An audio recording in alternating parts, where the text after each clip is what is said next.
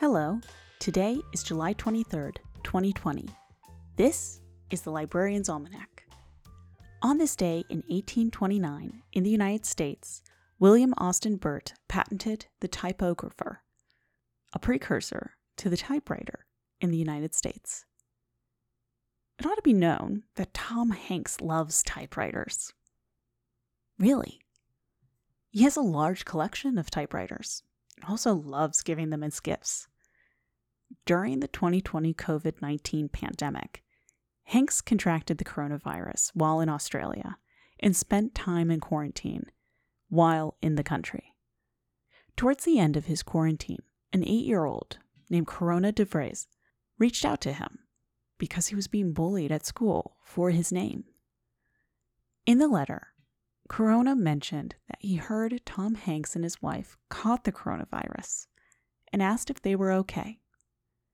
Using a typewriter that he used during his Australian travels, Tom Hanks wrote back, "Dear friend Corona, your letter made my wife and I feel wonderful. Thank you for being such a good friend. Friends make their friends feel good when they are down. I saw you on TV, even though I was back in the US already, and all healthy. Even though I was no longer sick, getting your letter made me feel even better.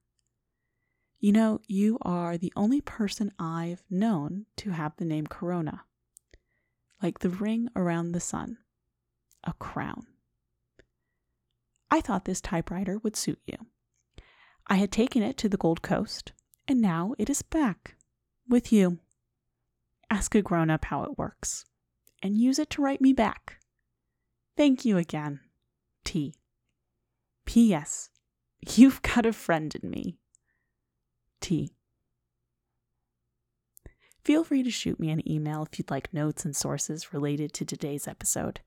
Please be sure to rate and to review this podcast on the platform you found it on. Feedback is love. My name is Liz.